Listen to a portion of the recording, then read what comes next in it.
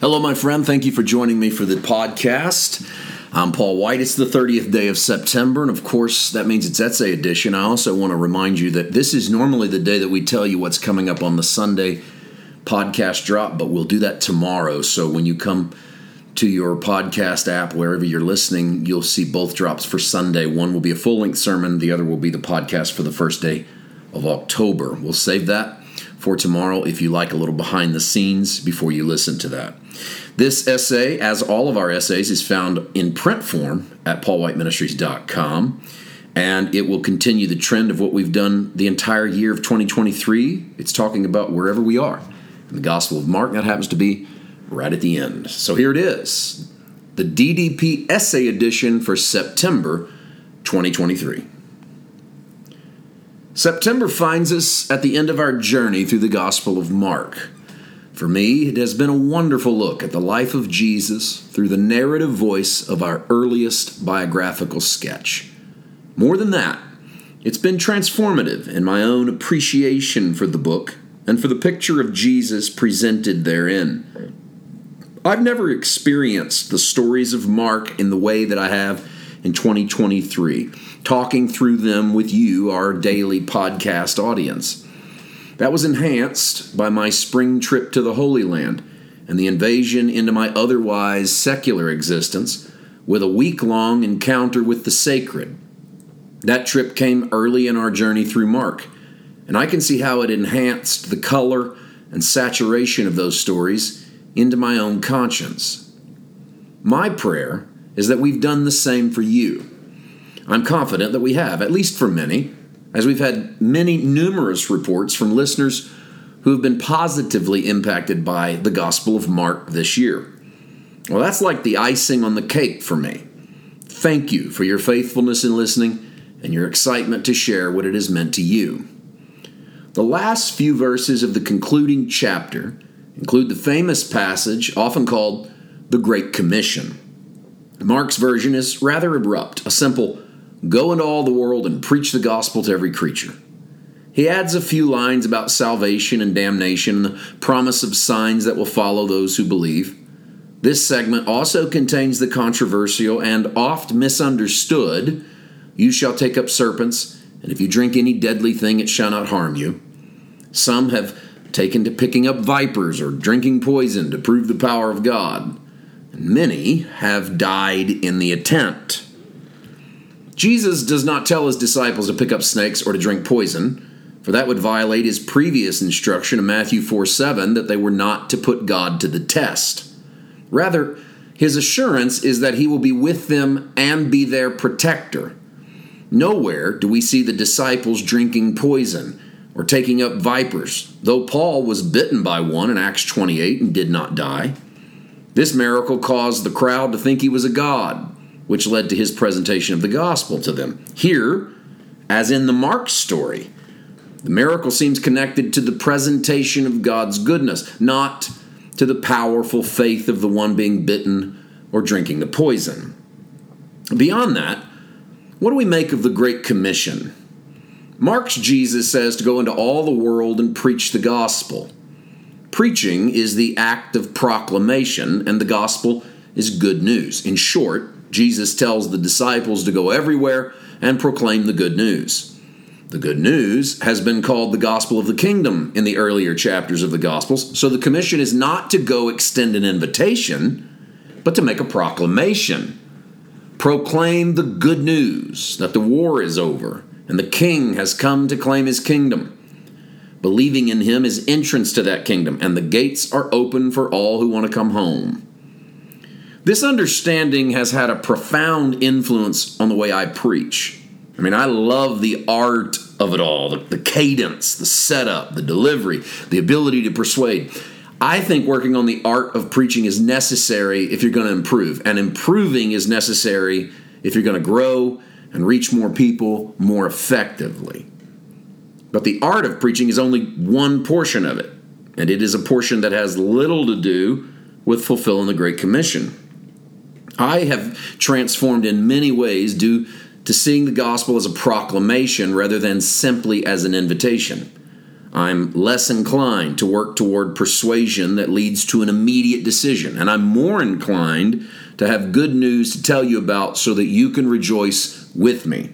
I have found that preaching centered on the proclamation of good news leads to an examination of the king, while preaching meant to persuade toward an invitation is always in search of a problem to exploit so that the threats can be properly defined. That preaching sounds tenacious and full of fire, but it is often used to exploit while masked in concern.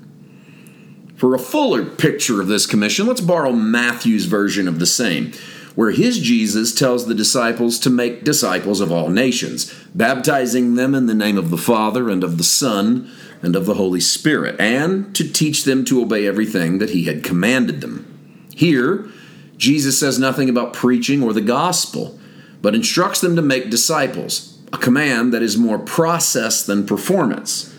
You do not make disciples overnight, any more than Jesus formed the habits and practices of his 12 followers overnight. They went through ups and downs, moments of great faith and moments of profound doubt. And they were direct disciples of the Master. Making disciples is a test of perseverance and patience. This is no invitation to a salvation prayer. This is a commitment to a lifestyle. The formula that he gives is baptism, which includes immersion in water, as that was the most understood interpretation of the word. But what they are being baptized into is more than a substance. It is the very name of the Father and the Son and the Holy Spirit. In other words, discipleship is a total immersion in the person of the Trinity. For the first 300 years of church history, the writers of the early church used Matthew 28 as a proof text for the doctrine of the Trinity. This text was foundational in understanding the Godhead, that God functions as our Father, that he died for us as the Son, and that he moves among us as the Holy Spirit. Amazingly, we have no writings that emphasize these verses as an impetus for evangelism. Well, that might have to do with the fact that we have little evidence that the early church post the book of Acts bothered with public evangelism. Many of the writings and catechisms seem to indicate the opposite. The church was silent about their doctrine and their practices in the public forum.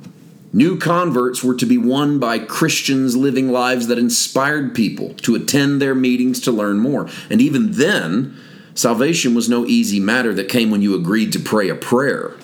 Conversion was a process where the adherents sat through teaching, had their lives monitored by the leadership, and then agreed to a public baptism. These were known as baptismal candidates, a term I remember hearing in church when I was a kid.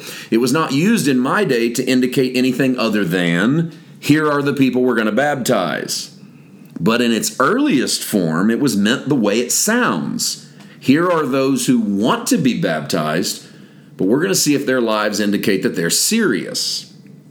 Now, I'm not advocating a return to that sort of entrance examination process for church membership or for salvation into the family of God. I use it to show the attitude of those much closer to the church of Acts than we are.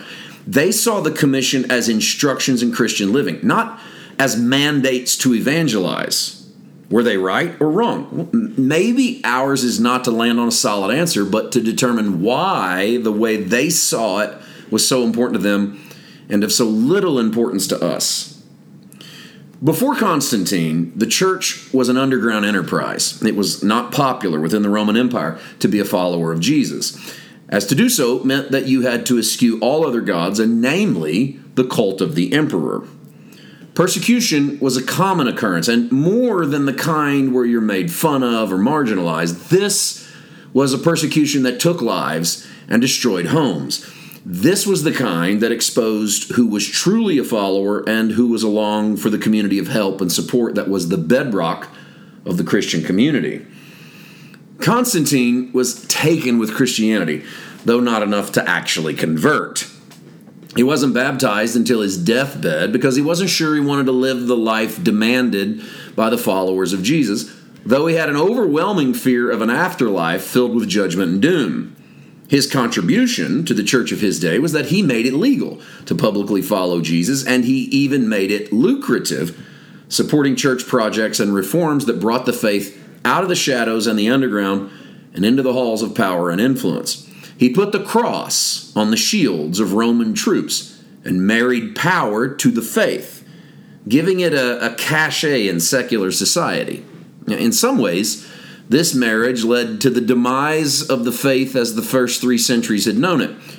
For a faith built upon the death and resurrection of its founder has a tough time finding its way once it holds the power to kill. In an environment of persecution, the threat of subversion was constant. The church was an underground repository of food, shelter, and helps to all who needed it, as they took the instruction of Jesus quite serious that they should care for the stranger and the poor and give a cup of cold water in his name.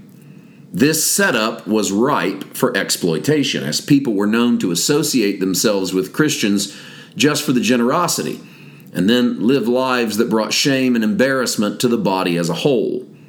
The church's interpretation of the Great Commission as instructions in immersive discipleship seemed to be in response to that threat of exploitation.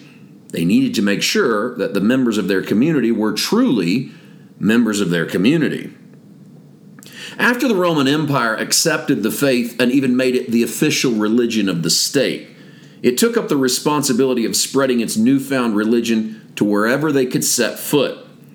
As they expanded outward, they took the state religion with them, and in no short order, the world of the missionary was formed. Now notice that missionary is not one of the 5-fold ministry offices mentioned by the Apostle Paul. At this point, we see Christian writings begin to shift. No longer is the Great Commission text a proof text for the Trinity or for instructions in discipleship. It's now a mandate to dunk new converts in water and make them Christian. Taken to the extreme, explorers across the centuries forced baptism on natives in foreign lands to justify their journeys as missionary projects. No wonder we lost the discipleship aspect of these scriptures. It takes too long, and the reward is not obvious. As for the church of the New Testament, well, they have no New Testament scriptures to quote. They were living them out. We see them evangelize the world of their day, but not quickly. By Acts 8, they're stuck in Jerusalem, even though Jesus had told them to go out. The death of Stephen stirs them as they finally take the message elsewhere. By Acts 10, Peter preaches to the house of a Gentile named Cornelius, and the gospel is now accessible to all. By Colossians, Paul said that the gospel had been proclaimed to every creature under heaven, a claim that was obviously untrue, though he could have meant that it had reached the edge of the world as they knew it. Namely, it had saturated the Roman Empire. In any case, they preached the gospel, or they proclaimed the good news, and they made disciples, as is evidenced by Paul's care and concern over the churches in his letters. For us, the Great Commission is surely alive and well, if any is in fact alive and well.